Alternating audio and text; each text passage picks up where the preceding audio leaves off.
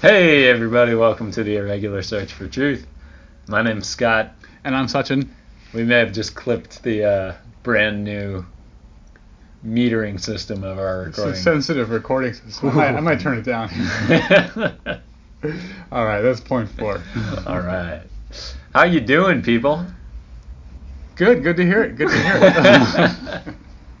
Oh my God, we're dorks. It's been a while. It's good to be back at the Irregular Search for Truth offices here in beautiful San Francisco, California. When we last left you, we were on Volume 1. Maybe we were on Volume 2, because we did a few episodes of the Intercontinental Irregular Search for Truth. Right. So this is Volume 3 then. This is Volume 3. New and improved. Better than ever. Yeah, we have a few changes we'll be rolling out over the course of the next few podcasts. We've got several departments that want to make their presence stamp on the podcast forum. This should all be edited out. Boo! We still have the boop. You'll all be happy to know that we'll be bleeping out, as usual, things that are terrible. Not necessarily bad words, just bad conversation. Yeah, we'll come back to that part later. Boop. All right, so should we hear from our first department? Which department do you want to? Let's talk. Go over to real estate. The real estate department. Yeah. So, real estate prices in San Francisco, rental prices in San Francisco, out of control, going kind of nuts. Emily and I just moved into a new place as we just moved back to San Francisco. Actually, we found a bigger apartment for not that much more expensive and in a better neighborhood than our old place. But the process of searching around was kind of daunting. Does it make you feel like you kind of got a good deal? I think we definitely got and that your new landlord has no idea what's going on. He seems a little... It's funny because we used to rent from one of the kind of like big property management firms. Right. And this is a guy who owns a building. Yeah. And it's like, wow, this guy doesn't look on Craigslist much, or right. he's just not as connected. Yeah. Now, the building itself is a bit more old-fashioned. It probably could use a little more renovation than the place that was run by the property management company. A little old-timey. Yeah, I mean, like we don't have like a buzz-in system and stuff like that, so we don't have electricity. There's oil lamps, Yeah. Well, actually, we don't have heating. So he will provide us with like space heaters and stuff like that. Wow, so it's okay. It's a little bit older, but I mean, at the same time, we moved 6 blocks or so up the hill out of the Tenderloin, or out of the heart of the Tenderloin at least, and so like a huge improvement in terms of the crack addict to block ratio, or the like prostitute to block ratio. So you're in like the sub ones now, sort of like we're 0.75, 0.5-ish, or. Well, you occasionally get like people like who get lost. They're like, no, sorry, sir, the clinic is that way. You do occasionally get that, but I mean, it's definitely a much more not homeless neighborhood. It's weird because what do you think attracts all those people to the Tenderloin? I mean, it's not. Are they homeless, or they just sort of just like wandering? No, there are a lot of homeless people there, and the thing is, there are a lot of services for homeless people there. So there's soup kitchens, there's shelters. So if they just shut all the shelters down, and the soup kitchens down, it'd be a nice place. Wow. It is a nice place. Is that what you're saying? I mean, no. Tenderloin is a nice place if you can get over the poo. There's lots of poo on the ground. Suppose, for example, I just wasn't into that. If I wanted to make it, and I'm using air quotes here, a nice place, minus the poo, would I benefit by just shutting down all the services? It would certainly help the people who are trying to sell property in that neighborhood. I mean, I lived there for, 2 or 3 years, something like that, and it was a good place to live. You did have to get used to like all the insanity. Yeah, and the sort of like unhygienic conditions, that were all around. But it was a pretty good place. And you did have, like, I saw numerous fights from my street. I saw the police seriously taking people down every once in a while, like, kicking, people Wow. and that sort of thing. And News you can use. Sort of yeah, stuff. yeah, there were some interesting moments. But I don't know. Like, on the one hand, I don't want to say, like,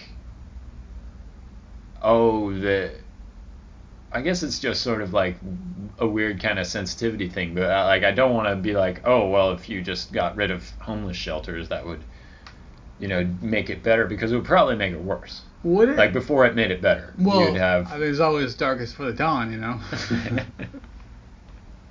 I mean, I'm being facetious just so everybody knows, but at the same time, I'm just curious. Like, it is kind of it's sort of an irony, right? Like, I mean, they are attracted. I mean, homeless shelters attract homeless people, right? And like drug shelters or drug clinics attract drug addicts, and oddly enough, those people, I don't know, they just sort of like that kind of culture, or that sort of like just presence spreads around that kind of area. It's like sort of a. Well, there's a lot. I mean, they're not.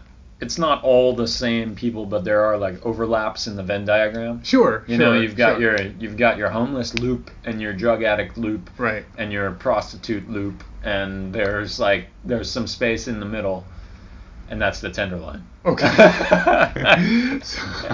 Just kidding. So which loop are you in? So now that you're just next to the Tenderloin. Yeah, we're just outside that. You still get some people from the various loops. Right, We're near a big hospital. Yeah. Which also, you get.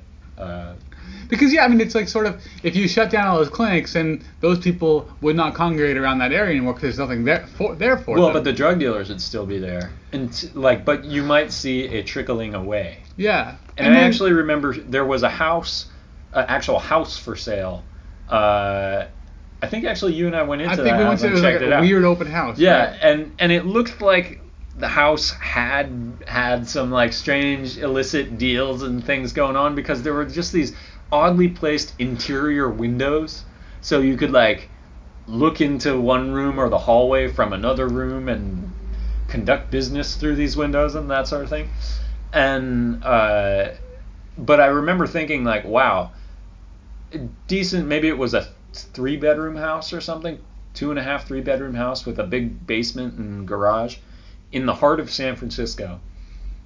I bet you that place was not going for more than $500,000. Right, and it's probably just for the land. I mean, if you bought that, or if I bought that, I would just raise it. Right. Burn it to the ground. Wouldn't even want to touch it. Just burn it. And I mean, it had a really huge like driveway. You could probably fit like 10 cars in there.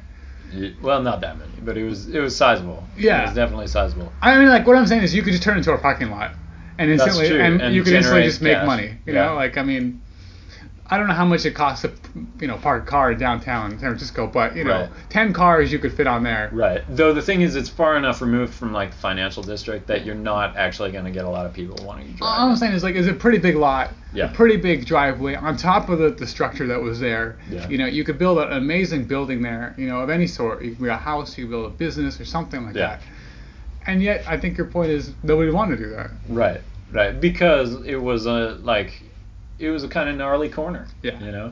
I still walk through there every day on my way to the BART, and it's it's I still like the neighborhood, but at the same time I'm like, there's something to be said for like people not pooing right outside your door. That was my big thing about the Tenderloin, poo.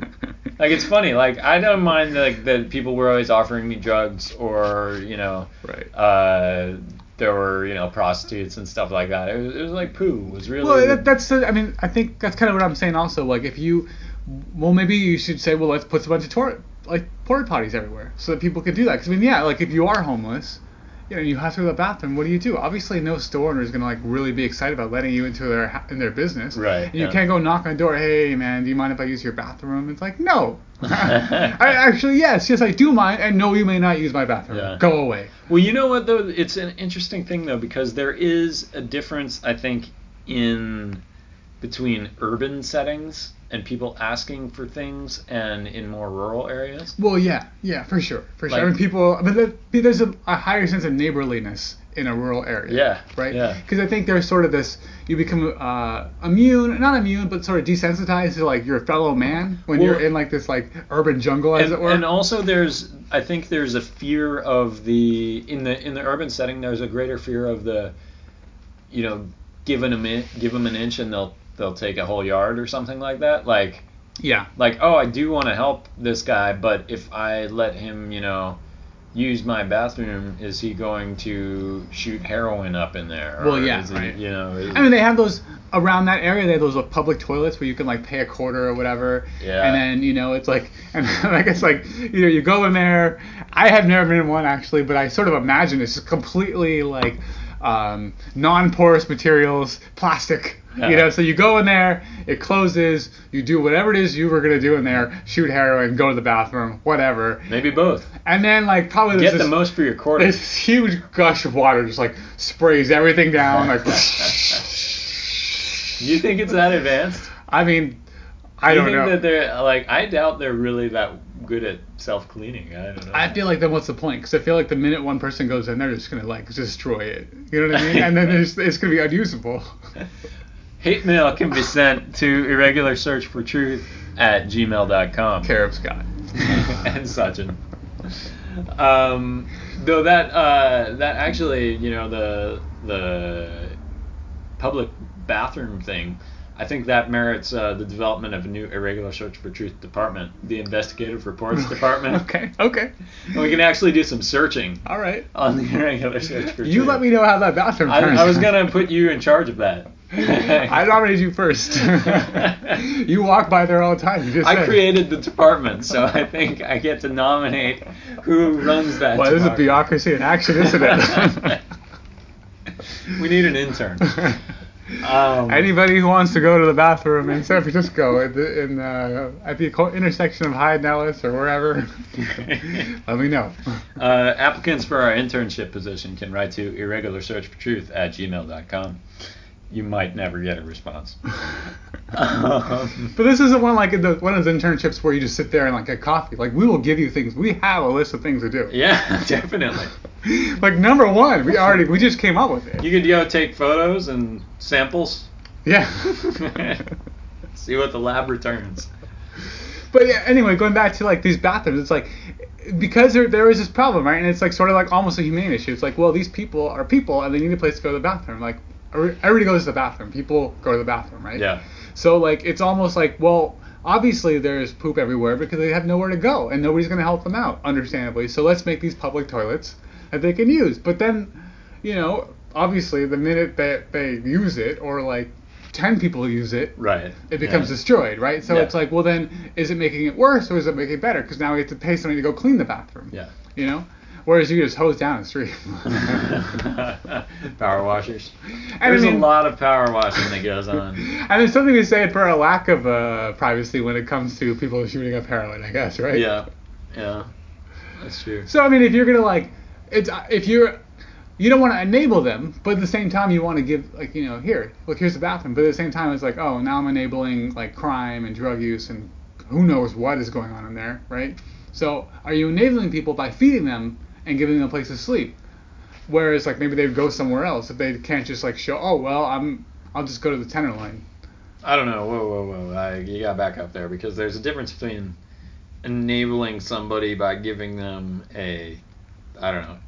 access to drugs or a place to use their drugs or something, and enabling somebody by feeding them and putting them. Well, no, I mean you're enabling. I mean you're okay. This is not about drugs. This is about going to the bathroom.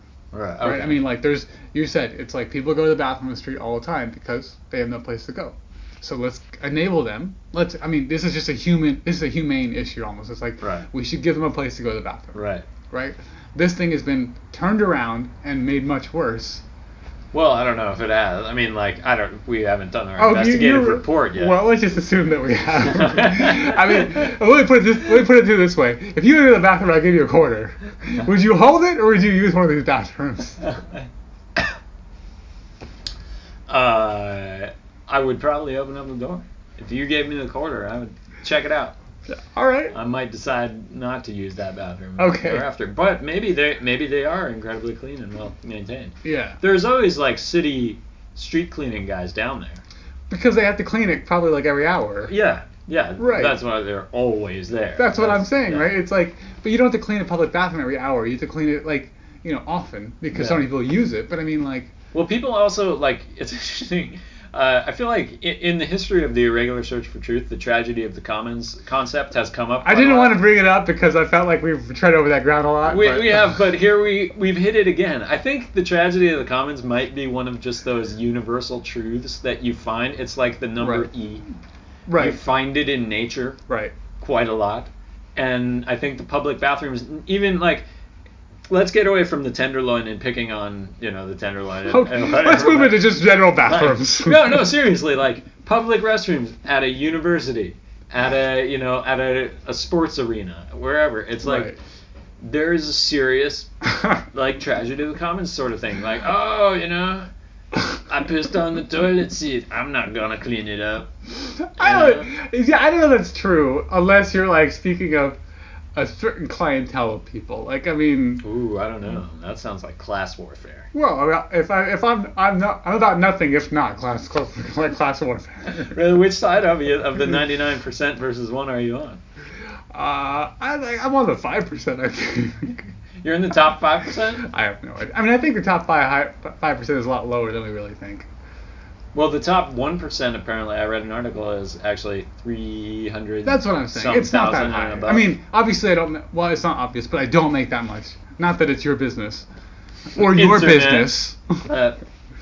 Don't look at me, intern. It's not your business. No, but I'm just saying it's $300,000 is a lot of money, but it's not as much as you would think when you think top 1%. You think millions and millions and millions, right? Well, but I mean, you got to think that the top 1% of the population of the United States is 3 million people. Yeah. So that's a lot of people. Yeah, but so, still. I mean, I don't think anybody thought 3 million people were making millions and millions of dollars. Maybe they did. I don't know. When you say top 1%, it just makes it sound like a lot of money, right? I mean, these are like the richest of the richest of the rich. Yeah. Like not the top 10%, not the top 5%, the top 1%. Yeah. So it just goes to say, at least what I'm trying to say is, $300,000. That doesn't seem like a ton of money when you're like the 1% richest person in the country. Mm-hmm. I think millions and billions, but obviously, as you said, if you think about it for a little bit longer, you realize that okay, that's probably not millions and millions. It's $300,000. Mm-hmm. So what's the top 5% or 10% make? And I think if you live in California, just by having a job, you're already in the top like 10 or 25%, I would say. Really? All right, the top 25 maybe. Okay, top 25. But just by virtue of living here, it's like everything costs way more here. Well, maybe in the Bay Area. All right. But no, if you live in San Francisco, which I do. Yeah. Just to live here, they have to pay you more. Yeah. Right. So just by virtue of that, I'm in the top 50. How do you think a city works that over time? Like, what is it that somehow this area has become such that, is it just like an escalating thing? Like, hey, we could charge a little more for this. And then the next people are like, well, we have to pay a little more. And then we could charge a little more for this. And it's just supply and demand, right? I mean, people want to live here. I don't want to name a city where people don't want to live, but there's plenty of examples, I think. Wow. Where's the rent low? People don't want to live there. We're really short ways into volume 3, and we have already done the tragedy of the commons, and we've been rather offensive. I don't know if that's offensive. It's just it's just supply and demand, right? It's just economics. That's true. It's a dismal science, I don't know. I don't know what to tell you. But yeah, I mean, everything's just more expensive here, so therefore you make more than most people, I feel, doing the exact same work. And me, I'm an engineer, so I'm fortunate to have a stable profession or whatever. So I do make a little more than like the person next. I don't know. In this city, actually, I'm not even that. I mean, there's all sorts of lawyers and financiers here, and other people, who do things that I don't even understand and make a lot more money than I do. Whereas, like maybe if I lived out in the suburbs or something like that, I might be surrounded by more down to earth people as opposed to people who like make tons and tons of money, I guess, right? But in a financial center like San Francisco, you're going to be surrounded by people who make so much money. And people who poop on the street. It's a dichotomy, isn't it? Yeah, it's a strange disparity there. What do you feel? Moving on from the real estate department. What do you think about this whole Occupy Wall Street thing? 99%, 1%, that sort of thing. I don't know. I guess I don't really have an opinion on it. It's maybe I should. Maybe I don't. I don't feel like that it's that controversial. It's like, yeah, people are up in arms, and they should be. And that's it. You know, I mean, I don't. And anytime you have a protest, this is what's going to happen, right? People are going to occupy something, and the police are going to come in and like get all mad, and then they're going to like fight back and stuff. Well, do you think that this is going to go anywhere? Like, is it going to create any actual change, or is it going to create a permanent institution or a potentially permanent institution in the vein of like the Tea Party, which was sort of, I think at first it was just sort of seen as like, oh, this is a little protest. Now it's kind of a wing of the Republican Party. That's exactly what I was going to say. I mean, I feel like it's too early to tell. Yeah. Only because this is exactly how the Tea Party started out. It's definitely too early to tell. I want your best guess. I want your prediction. Lay it on the line. What's going to happen with Occupy Wall Street? Boy. If you had asked me, okay, I'm going to hedge a little bit, but if you had asked me like a month ago, I would have said nothing, because it just seemed like it was just this one thing and it was fizzling. Yeah. But I think just a few weeks ago, it's spread across the world, right? I mean, it's across the country now. I've seen a couple people in San Francisco, you know, hanging out, and I mean, apparently it's in not many, because most of the people in San Francisco are in the 1% apparently. Well, yeah, you know, and it's cold here. But like, you know, I saw these apparently there's like protests and like riots in Rome or something like that. Yeah.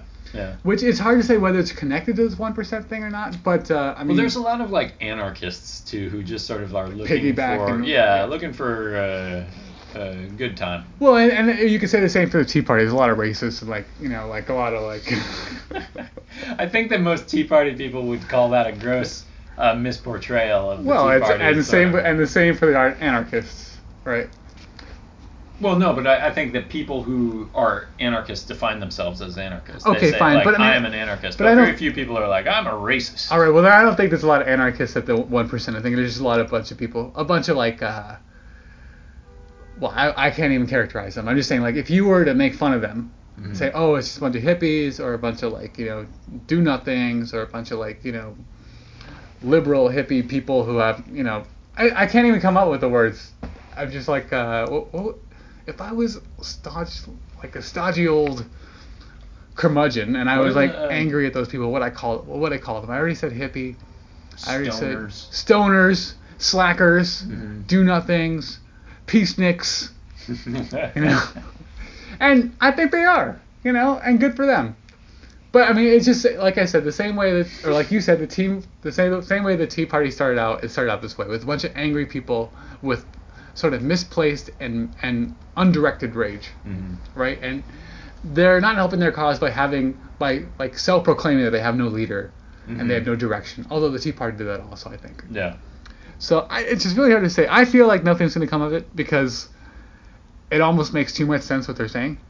Whereas, you know, the Tea Party, it made no sense what they were saying. Wait, what makes too much sense what they're saying? Like, dig a little deeper there. Like, what is it that they're saying? Well, you hear about all these people. I mean, they're angry about so many things. Yeah. Right? But I think they're angry about how, like the top 1% don't pay enough taxes. And enough, of course, is a very subjective word. What is the proper amount of taxes ever? Is it a theoretical number? Is it a moral number? Is it an internal number that you just feel like, I feel like these people are finally paying the right amount of taxes? Is it 70? Is it 40? Is it 12? Who knows, right? Should it be flat? They're angry about these wars, I think. They're angry about, you know, the bailouts, and rightfully so. They're angry about these, like, corporations who basically, you know, we live and die, like the economy, the country, the mood, just like, we live and die by how the stock market does. No. You know, it's like Morgan Stanley or, you know, Lehman Brothers, whoever it is, loses $1 billion one quarter, stocks go down. Everybody's depressed. And then like, people don't buy as much, or like Christmas is no good this year because, it's like nobody has enough money. And it's like, well, your money didn't go anywhere. You didn't have any anyway. It was just a piece of paper, right? I mean, it's like your stock, you don't have, why do you care? Just go buy, right? I think maybe we should have for Christmas, when Christmas is a bad Christmas, we should have like an evil, like anti-Santa. Like what if Santa had a villain? That would be pretty good. He does. I think it's Hanukkah Harry. That's right. Or Satan, one or the other. Or the Easter Bunny, perhaps. But yeah, I think these 1% people. I mean, I guess I'm kind of on their side. It seems like a lot of people are coming out on the internet, like these celebrities are like, I'm with the 1%, or these 99%ers and stuff like that. But I mean, I don't know. They have no actual purpose or direction. So well, celebrities are always so well informed too. Well, some of them, I guess, but.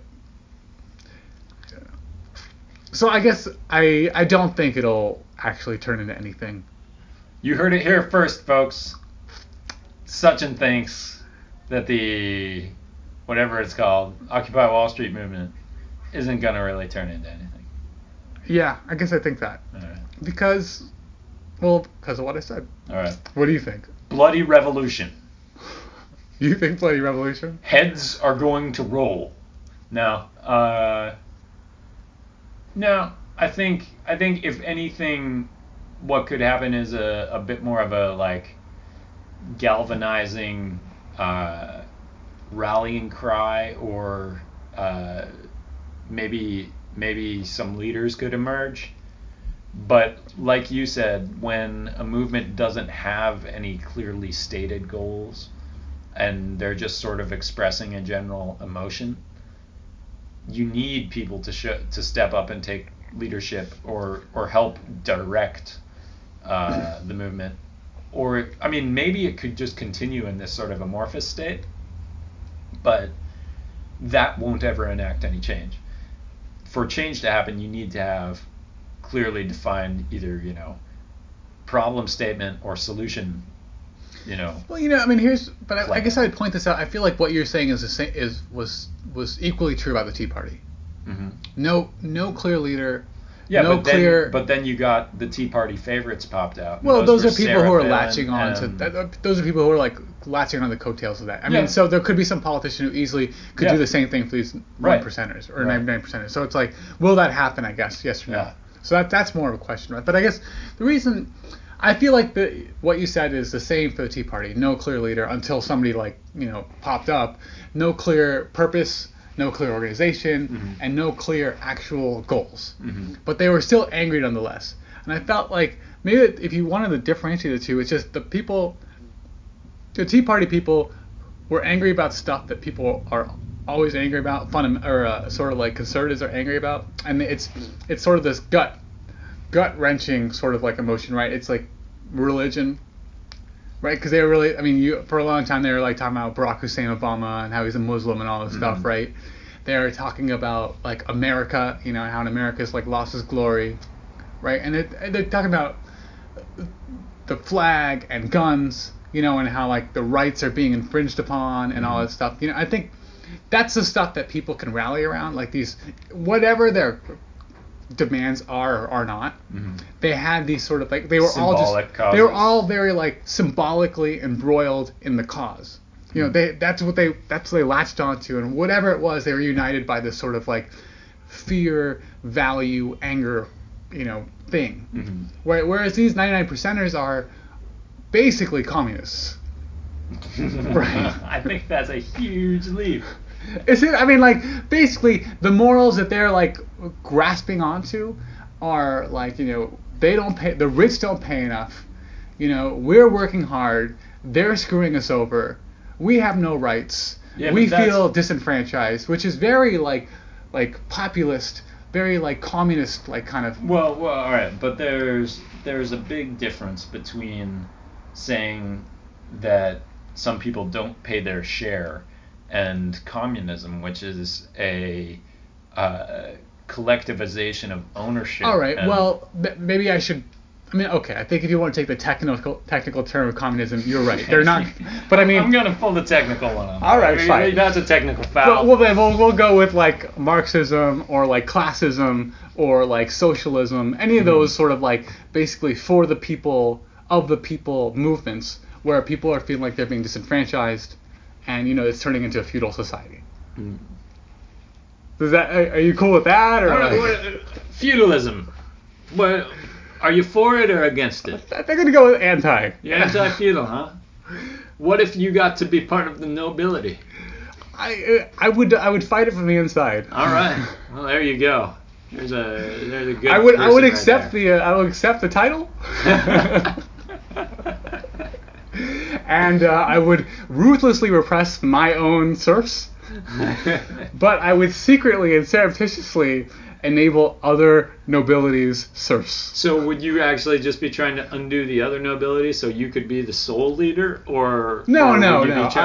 I would just cause revolution throughout the entire kingdom, but for my tiny feudal area. You'd be more effective if you trained your serfs to go and infiltrate. Train yes, the possible. other serfs. I mean, I might do that too. As long as it's not within my own like nobility. So you want to hold on to your own realm. No. Like I said, you're holding on to your piece of property. No, I'm just saying, if I'm given this title and I'm given this money, you know, like how can I best serve the people? Really, right? By using it. Yes, by using it. You know, it's just like, I mean, this is just what, you know, imagine me supplying arms to the Contra rebels. You know? It's the same thing. It's totally cool. It's totally cool. Totally worked out. Scratch that part. Anyway, new department perhaps? Let's switch over to a different department. We got geography. Geography, which one's that? What's the, I think, Iraq? Well, that's sort of tagging on to. All right. No. Or mathematics, which is the straight lines. Let's start geography, because this is sort of a historic moment. Okay. And the Irregular Search for Truth should acknowledge these moments, even if we only do them or publish them a month after. And that is that today, President Barack Obama announced that the war in Iraq is ending. Barack Hussein Obama. Right. Closet Muslim. Right. Not born in the United States. Closet communist. Yeah, definitely communist material.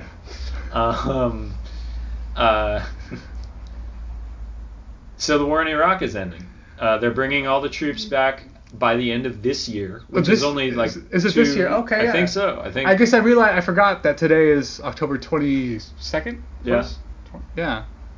October 22nd, is 2011. No, 21st. 21st. My watch is all messed up. All right, cool. That's a big deal, I guess, because that gives them 2.5 months to bring everybody back. Now they're already down to like 30,000 or something. Oh, is it that low? Okay, cool. But they're going to leave 150 or so there. But I read that was just like to supplement the embassy, right? Well, and also and they said also to manage weapons sales. Right. Yeah, I think I read that. I don't really care for that either. Yeah. Yeah. Now here's some facts that I found. They're rough facts, but the war in Iraq has cost over $700 billion. Yeah. Over 4,400 U.S. military casualties or lives. I guess if you're injured, you're a casualty. Okay. But if you're killed, you're also a casualty. But you're it's a Venn worse diagram. than that. Yeah, it's a Venn diagram. So 4,400 U.S. military personnel dead, and over 100,000 civilian deaths. That's including contractors and Americans and. But that's more probably like 100,000 civilians. No. That's mostly Iraqi. I was gonna say, is it only 100,000? Oh well, the estimates vary widely, but the lowest estimate was right around 100,000. So we at least 100,000 people died. The war started in 2003. So that puts it at about 8 years almost? Yeah. That's a long war. Yeah, and I guess I would put quotes around that war because I don't think much of it was a war, right? I mean, they toppled. Mission accomplished happened. Oh yeah, I forgot about and then that. it was just basically like nation building for Yeah. about 8 years or 7, maybe we'll call it 6 even, right? Yeah. Fighting insurgents and stuff like that. That's not a war, right? I mean, Right. it's obviously life and death, you know, Mhm. and shooting and scariness and all and horrible, but you're just basically trying to. What are you trying to do? What were they trying to do? I don't know. I mean, I think what it was trying to make them feel better about themselves. Well, I mean, you go back to the original reasons for entry, Well, of course. Yeah, I mean, and they said there were weapons of mass destruction. weapons of mass destruction, contacts to or connections with Al Qaeda, Right. and Saddam Hussein was a bad guy. It turned out that only one of those was true, and that was that Saddam Hussein was a bad guy. Right. And even then, but he was at least had a stable country.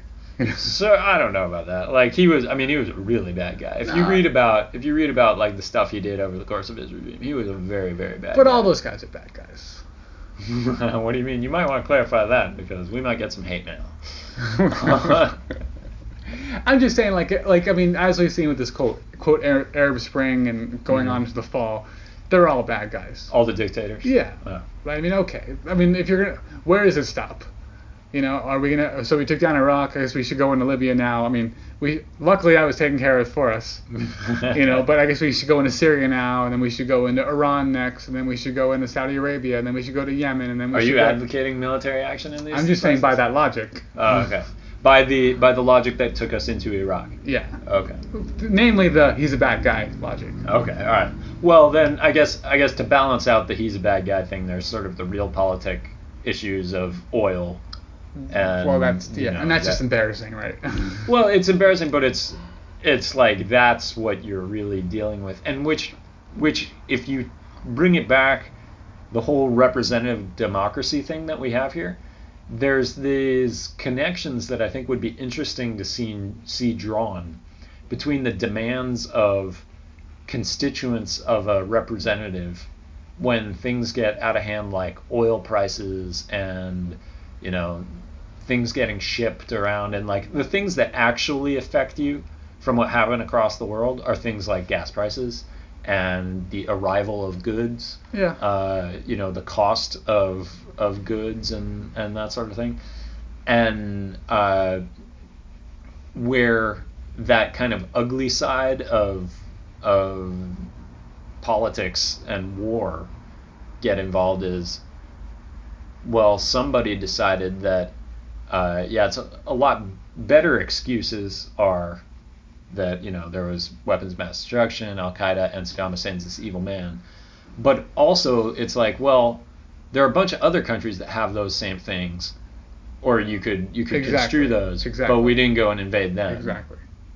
Yeah, and that's I guess that's my point, right? It's like, let's not kid ourselves that any of those were legitimate reasons to go in and take over another country, bad guy or not.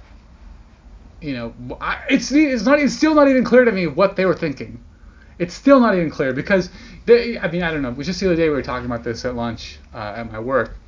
I think there's a video, and even Dick Cheney himself wrote a treatise on it, whatever, back in 1990, whatever it was, 3, during the first time around. He's like, and I saw this on video. I saw him talking about this on C-SPAN. He's like, there's no way we would go into Iraq and take over. It doesn't make any sense because the amount of nation building that would have to go on, the amount of infrastructure that we would have to provide, it's just crazy. It's like, well, who are you, and where did you go? You're the guy who did this. It doesn't make it. I guess I'm still angry about it. It just doesn't make any sense, and to use any of these bogus terms or justifications for going in there. I mean, just forget it. It should say it was a mistake, and it's now it's over. Mm-hmm. And I mean, to me, sure, I support the troops and all this stuff, but 4,400 casualties is the least of my concerns, up against a number which is 2 orders of magnitude bigger, 100,000 civilian casualties. Those are basically innocent Iraqis who just are dead now, and each one of those people had families, and you got to imagine 2 or 3 people per family who have just lost somebody. And for what? I don't know. I guess I'm just angry. I'm glad that it's over. I really, actually, I'm just interested to see what's going to happen. Is that country going to fall apart again? Mm-hmm. You know, after all that effort, after all that, it's funny people are using this word treasure now. After all that, we've lost all this treasure. We spent all our treasure on it.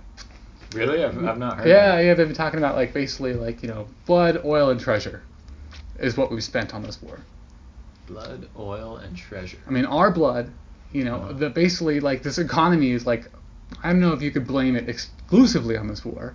Mm-hmm. But I mean, I think there was a lot of domestic stuff going on in our economy that was. Yeah, but the wars, are a big part of it, I guess you could say. Well, the war is a big part of why the government is going into debt. But I mean, like the things like our housing markets and just like everything in our economy was overinflated. Like the war was a part of it, definitely. Well, yeah. So anyway, a significant part. No. Like more than 1% or 10%. $700 billion over the course of. Plus interest. Yeah, 7 or 8 years. And then you just have to hope that it doesn't fall apart the minute they walk away. Like January 1st or even February 15th or whatever day it is. Hopefully these elements will start creeping back in. Al Qaeda wasn't in Iraq when we went in, right? And now they are. Mm. Is that? I should stop talking about it. It's a new topic. I'm just. Ooh, volume 3 is off to a rough start, I gotta say. Right. Oh my god. Let's go over to the world of sports. So we're gonna talk about the World Series or something, right? Or I saw Moneyball. Oh yeah, that was a good movie. All right. I actually haven't seen it. Moneyball, starring Brad Pitt and Jonah Hill. Moneyball is based on a book that talked about Brad Pitt plays Billy Bean, and the book talked about how these guys use sabermetrics, which is basically statistical analysis, to think about who you hire and fire on a baseball team and how you put together a winning team for less money. And so the long story short is over the last 10 years, what general managers have looked for in assembling a team has changed. But what it didn't necessarily result in is, for a while, because the poorer teams were ahead of the curve on this, they were winning over the richer teams. Right. But it swings back. So now it's sort of like normalized. Well, yeah, or it is normalizing, I guess. But anyway, the movie Moneyball, I would say overall, probably the best movie I have seen that has no plot. Well, that's quite a caveat. How about, can you back off the no plot part? And compare it to movies with plots? Yeah. It was better than quite a few of them. Okay, so I mean, it was better than most movies. Well, no, I mean, I don't want to go there, but it was a pretty good movie. The last few movies I've seen: Moneyball, Captain America, Bridesmaids, Our Idiot Brother. I think those are the last 4 movies I've seen.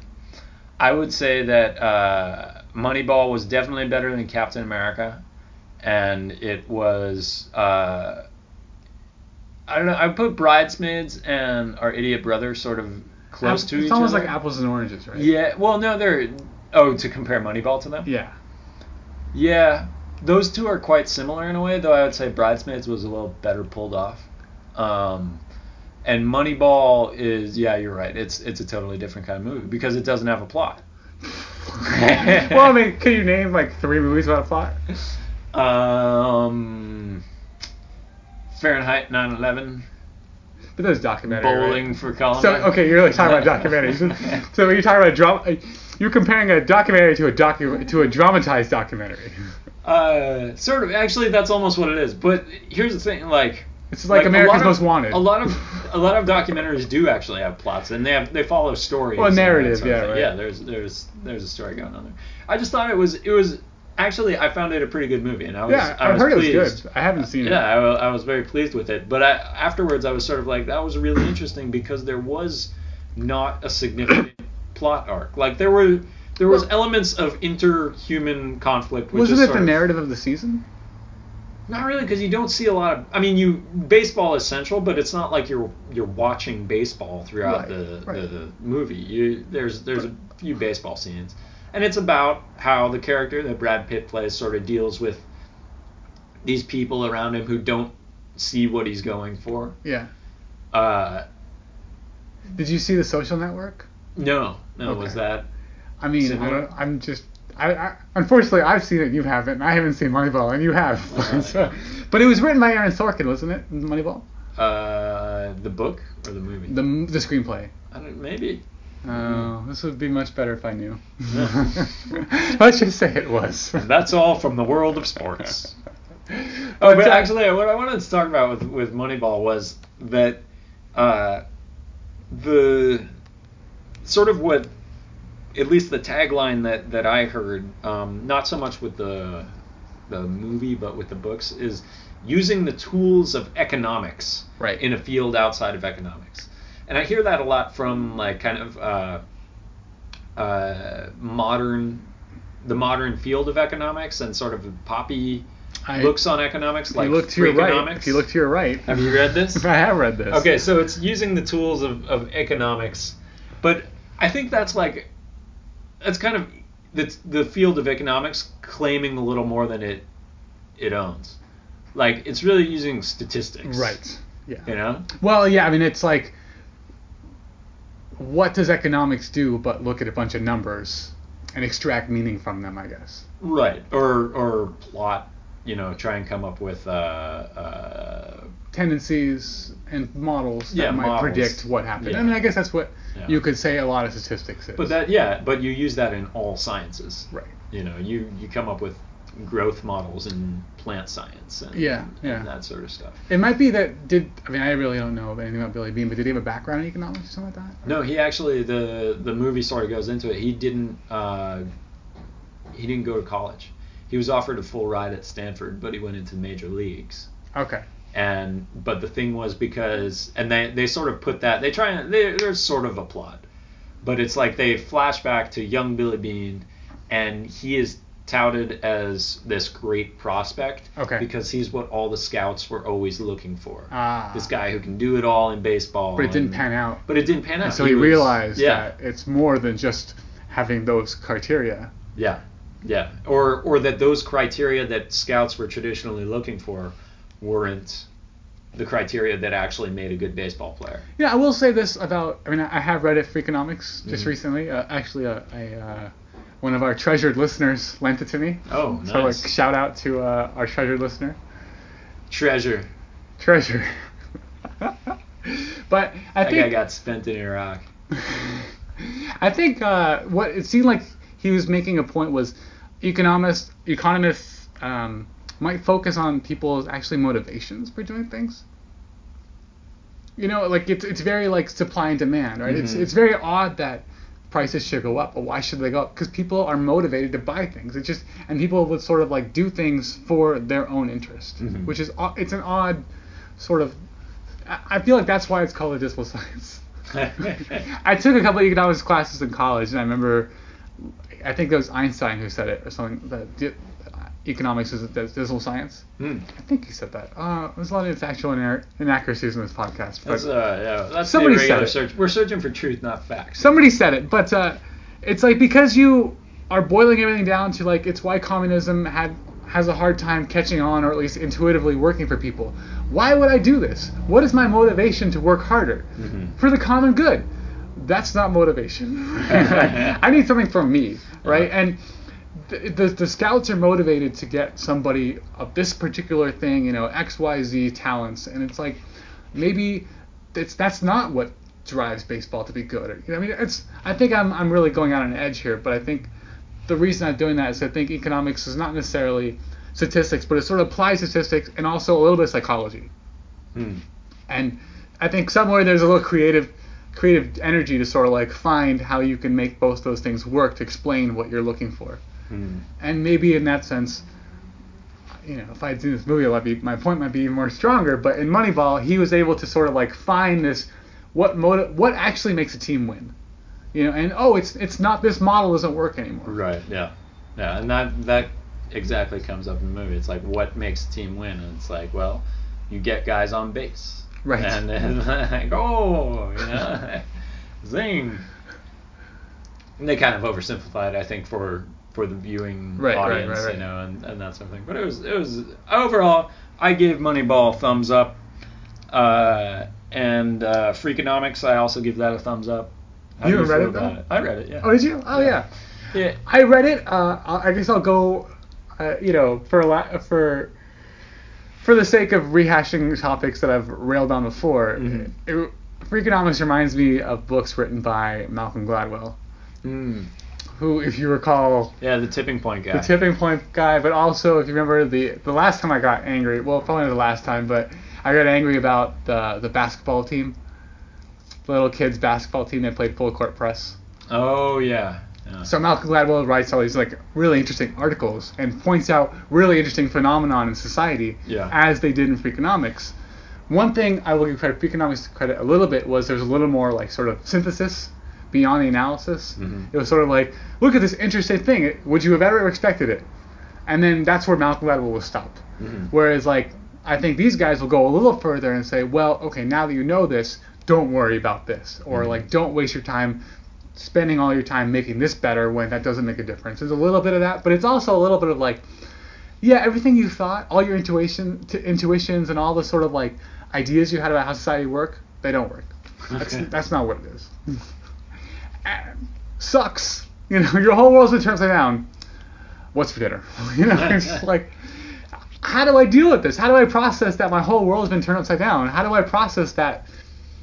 I'm trying to think of some examples from the book. Like, for example, I think there's a chapter about why crack dealers or drug dealers live with their mothers. Right. It's like, well, obviously it's because they're drug dealers, so they make money. It's like, well, no, they're not, because they don't make money. Only 1% of them make money, but because the payoff is so big psychologically, they're motivated to do that, and that kind of makes you understand, well, whatever, and then it talks about crime and how like there's a big drop in like the whatever it was, like the 90s, and how it had to do with, well, that was exactly, whatever it was, 18, 20 years after Roe versus Wade was passed. It's like, so you're telling me because all these abortions are now legal that crime lowered? It's like, that's crazy. And they listed all these 10 things that people commonly think reasons why crime went down. It's like more police, more funding, smarter cops, more this, more that. It's like, all those make sense and I totally support them, but not really what helped it. Right. And it's like, oh, well, I don't know anything anymore. I read this a couple years ago, and that one, like,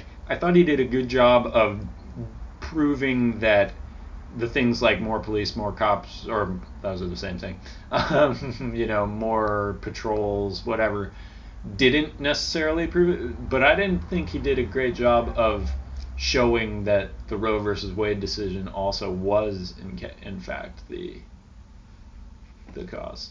I don't know. Well, I mean, I don't know. I guess I didn't like go too far into it. Right. But so I just tried. Like, okay, fine. I read it, and it's like, that's very interesting. My whole world's upside down, and I moved on, I guess. Oh, so your whole world wasn't upside down then? No, it is. I mean, it's just that I don't know what to do with it. I don't know okay, now if I was the mayor of a city and there was crime, I would have no idea what to do. How do we lower crime? Well, we could go back in time and like encourage people to have abortions. Or I don't know what to do. We need to start a research and development program for time machines. Time abortions. Get an intern on it. That's two things. Look, we just need to put a few interns on this now. Even if it takes them 100 years to figure it out, they can come back in time, fix everything, and then we're set. So just as long as we get a couple interns on it. We need interns. Applications can be sent to irregularsearchfortruth@gmail.com. But I guess that's my issue. Like, if I ever was to try to solve a problem, I would be so scared to try anything, because it would just show that, like, whatever. I know that you think that makes sense. I know that you're hungry, and so therefore it makes sense to drink this glass of milk right now. But no, that's not why you're hungry. Or actually, milk is the worst thing you could drink right now. But I think what the book does well was, or why you shouldn't feel that your whole world is turned upside down. It's just that you need to find the true cause of Well, phenomena. no, for sure, but it's You know? it's like this sort of decision paralysis where you have. I mean, he's a very smart guy. Mhm. Nobody figured this link out. So I mean, what are you to do? I mean, how could you possibly figure out this is why crime is going down? You look at all the things you have around you and you say, well, this broken window theory. I think that was one of like Rudy Giuliani's Rudy Giuliani's like major things. If you see a broken window or if there's graffiti up, immediately fix it because it just invites more crime and all that stuff. And it's like that's not necessarily true, but it makes sense. Yeah. And like until you do it, how will you know? Right. Yeah. So it's like it just makes it difficult because all the things that they mentioned make a lot of sense. I think they did show that having more police on the street did help, but that was not the significant factor. It was statistically significant. Right. Yeah. It's just like it might have contributed to 5% of the decline or something like that, but the overwhelming lion's share of the thing was and it's like. And it was during the 90s, so like the economy being better, people were taking credit for that. Obviously Bill Clinton was in office and the internet was going crazy and the economy is on fire. Oh, it's all, we're doing a good job. And they showed that like it was Mayor Dinkins before Rudy Giuliani who pushed him to get more cops in the street. It's like, who's going to take credit for it? How can we possibly know what we did right and wrong until 20 years pass and then we run all the statistics and then we find out what happened? It's just difficult. It's just... maybe it's just I'm a control freak, and if I can't understand what I'm doing and why, then it rocks my mind, and I need to put my head down because I just can't handle the change or something, But I don't know. These books kind of anger me for some reason because there's no like this is what you need to do and this is why you need to do it and this is how it works. It's just sort of like no, that's not why. Mm-hmm. Oh, thank you, sir. Thank you for telling me that I'm wrong. But it didn't provide you with There's no clear solution. path forward. There's no clear here's what I should do in the future. Well, that's just coming full circle here. That's what the Occupy Wall Street is, isn't it? It's like here's what we don't like. Where's the solution? Well, and I think I have read a couple quote demand pages on the web anyway, right? And it's like ridiculous stuff. It's just stuff that that's not going to happen. Come on. Can we have some reasonable requests here? I wish I could think of one right now, but it's something ridiculous. Like, I don't know. I'm trying to think of stuff right now, and none of it's unreasonable. In fact, they were very reasonable requests. No, it's just I'm trying to think of something outlandish that would never fly, in Congress, and it's like, no, that's a reasonable request. Like, indict all the people on Wall Street. That's reasonable. Raise taxes. Well, that's reasonable too. But that's not. It was something more crazy. I wish I could think of it right now. It's just you have to suggest. Well, I guess when you're in a negotiation, you don't suggest what you actually want or what's reasonable. You suggest something outlandish so that you can move from the outside in. Right? So you can meet in the middle. That could be the new department negotiation for next week. Tune in next week. And by next week, I mean a month or more from now. From an unspecified time from now. Yes. Not less than 1 week from now. Yes. For another episode of the Irregular Search for Truth with multiple departments. Till then, I'm Scott. I'm Sachin. Take it easy.